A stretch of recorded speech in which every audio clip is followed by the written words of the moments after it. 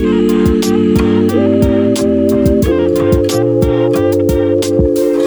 welcome back to Sermon Notes. I'm Michael.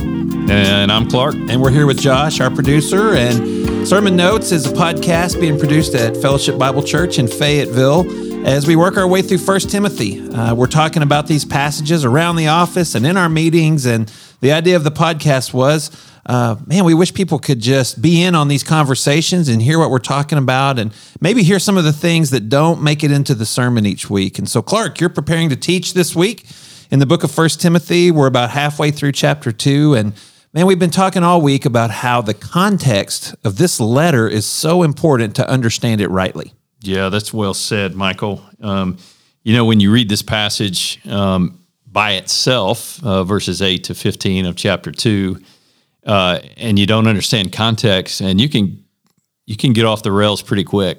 And so when you think about 1 Timothy, it's a letter written by Paul to Timothy. He explicitly states in chapter 1 why he's writing. He's trying to protect the young church from false teaching. And he also says in chapter 3, 14 and 15, that he's trying to help Timothy put the household of God in order through his life and also in the life of the church and how people treat one another and how there's order set up and leadership structure. Yeah, so there is a flow to the book. Yeah. Last week we saw him talk about what he wants for men. He wants men to pray. Mm-hmm. Next week, we're going to see what he wants for the leadership of the church. That's right. But some of the commands that we're going to look at in this week's teaching specifically address women. Yeah. And he starts with their dress. We always say around my household, modest is hottest. Yeah. I don't know if that's what Paul's driving at here. Why does Paul start off talking to women about their clothing? Yeah, again, I would say that if you consider the greater context of the book, a lot of his emphasis to combat false teaching is to present both men and women as men and women of character and godliness. It's not just right thinking, but it's right behavior and kind of being the right kind of person. And so for women who are coming into the gathered assembly, I think that's another context thing we need to consider. What he's speaking of is how we do church at church, or for some of us in our community group settings. And so to have a healthy expression, if men are supposed to pray with clean hands, then women are supposed to dress appropriately in a modest way so as not to bring attention to themselves, not to flaunt their wealth, what they could wear, to show off their class, if you will, in society, or to bring any unnecessary attention that could be sexually suggestive, kind of importing the culture into the church setting. We got to be careful with that. And so I think he wants the men to be holy when they pray, clean hands, clean heart. And I think this is just a complement to that. He wants the women to dress in a modest fashion. Yeah, there at the end of chapter 10 when he says they should be, or verse 10, they should be known for their good works, their good deeds. That would be true for all of us, men and women. That's right. That we'd be more concerned about our behavior and our good works that God's given us to do than our appearance. And since we're on this is an extra podcast, you'll get stuff here you might not get on a Sunday morning. 1 Peter 3, 1-7 would be a good cross-reference. Different situation, but the same kind of language. He's trying to focus on the character of a woman being her inner beauty and not what she wears on the outside. So that'd be a great cross-reference for those who are studying. And I can't help but think that you were talking about the context of the letter. Here they are in the shadow of this temple of Artemis, this goddess who undoubtedly did not promote modesty, good deeds. The worship of this goddess did not lead women to wear modest clothing and present themselves in a godly way. So he's writing into a culture where these women are going to look a lot different than the culture around them. Yeah. Because of the way they're going to present themselves. Yeah, and if you consider, on our Sunday morning in a room of 1,000 people, it's light, it's dark. Some of this stuff you might miss, but if you consider their worship gathering in a courtyard or someone's home, and you consider the different types of people that have come to Christ based on their Gentile past, their Jewish past, maybe you have 25, 30 folks in a gathering reading, doing church together, reading the scripture. it could get pretty distracting pretty quick. Yeah. In a group that small, for sure. Right. Yeah. So yeah, just definitely focused on the outside or the inside of a woman and her character seems to be the woman's responsibility here in this passage, at least. Yeah. You mentioned it. They're these churches in Ephesus that he's writing to Timothy to shepherd. They're probably meeting in homes, courtyards, the atrium of a home, something like that. And the next thing he talks about is teaching in these gathered assemblies. What's Paul trying to point Timothy toward when it comes to the responsibilities of the teacher? Yeah. It seems like here, the imperative for a woman in verse 11 to let a woman learn, and she does that she's exhorted to do that in a quiet and a submissive manner. Someone just say that's in a respectful way. It doesn't mean she's completely silent, but the spirit of her demeanor is one of peace, and it's respectful of the authority in its place. And it seems like the teaching that he's speaking of here, if you take into context sound doctrine to combat false teaching, and you take into context chapter 3, the teaching he's speaking of here is likely the teaching that accords with the teachings of Jesus, sound doctrine, and solid New Testament teaching and doctrine on how that the church is founded upon. And that teaching, in context, seems to be reserved or done by male leadership in the church. And what we'll see in chapter 3 next week, qualified male leadership, men who have good character.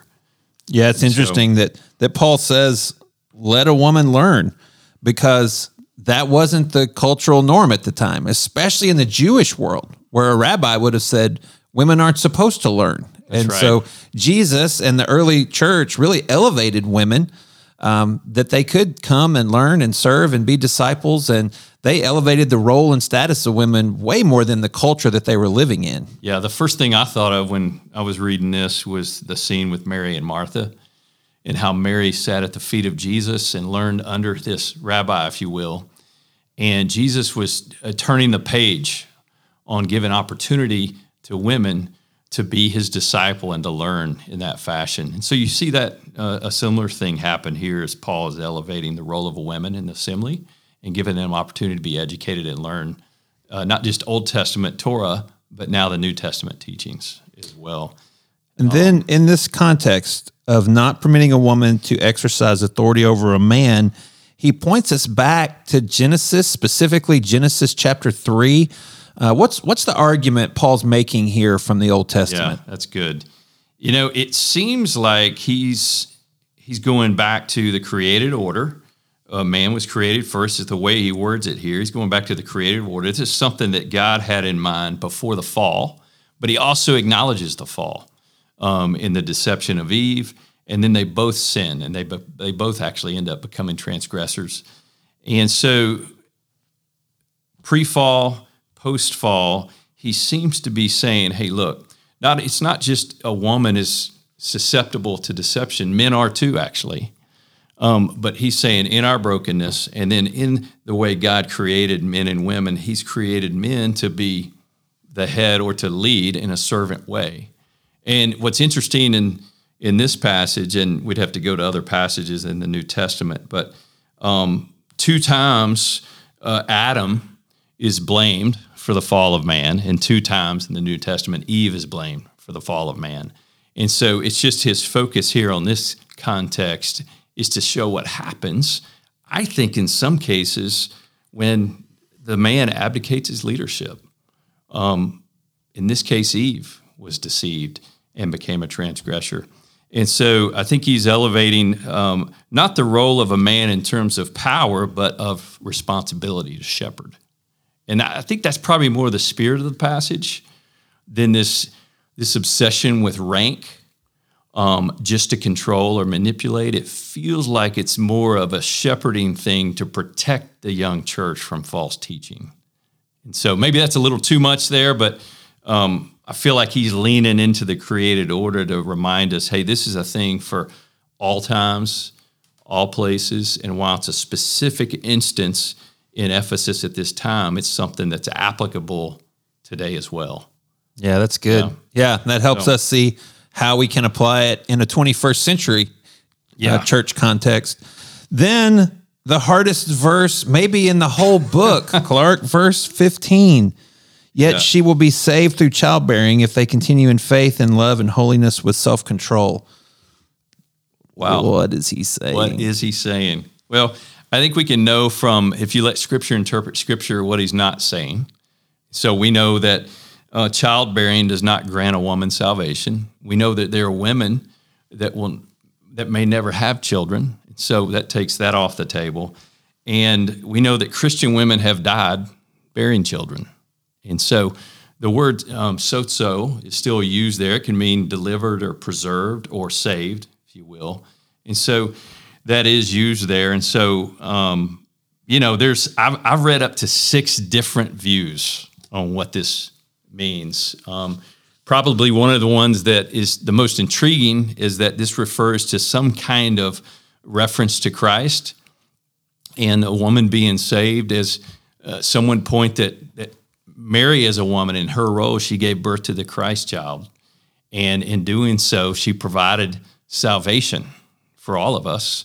And that's a pretty important role that a woman has. So that's been put out there. Michael, other views that you've studied? Yeah, I think that idea that it's pointing back to that message in Genesis 3, that there'll be one born of a woman whose heel will be bruised, but he'll crush the serpent's Genesis head. 3:15. Yeah, so that definitely seems to be in view here. I also think the idea that just women have a critical role to play, and childbearing oftentimes is part of that. And so some things seem to be reserved for men, but one thing we know is reserved for women is giving birth. Yeah. And so not every woman, like you said. And I don't think when he says saved here, he's referring to eternal salvation, like you said. But yeah, it's a little bit of an enigmatic verse. I would be cautious about being too dogmatic about what that verse says. And it seems like the role that she has in that, if you consider childbearing not just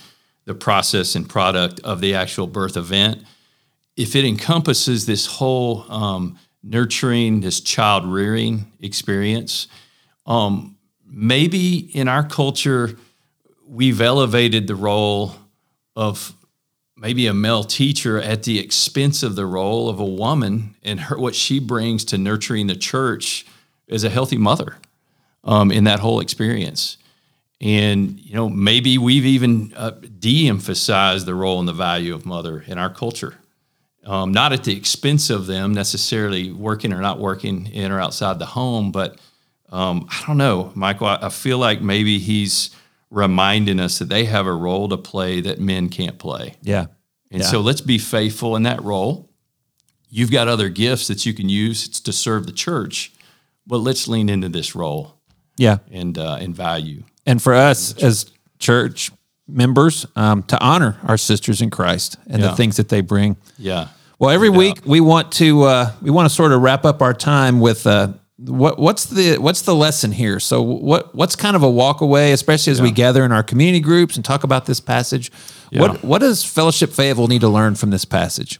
Well, I think for sure we have to remember the greater biblical context that in Genesis 1:27 that men or women are created equal in the image of God in terms of their personhood, their dignity, their value, their worth, but they have distinct roles that they play in the church. And so it's an important distinction because we come to the table equal in God's image, but also in Christ, as we're reminded in Galatians 3, that in Christ we're one, we're made equal in him.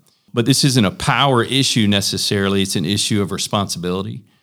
And God in his good grace have set up men to shepherd the congregation.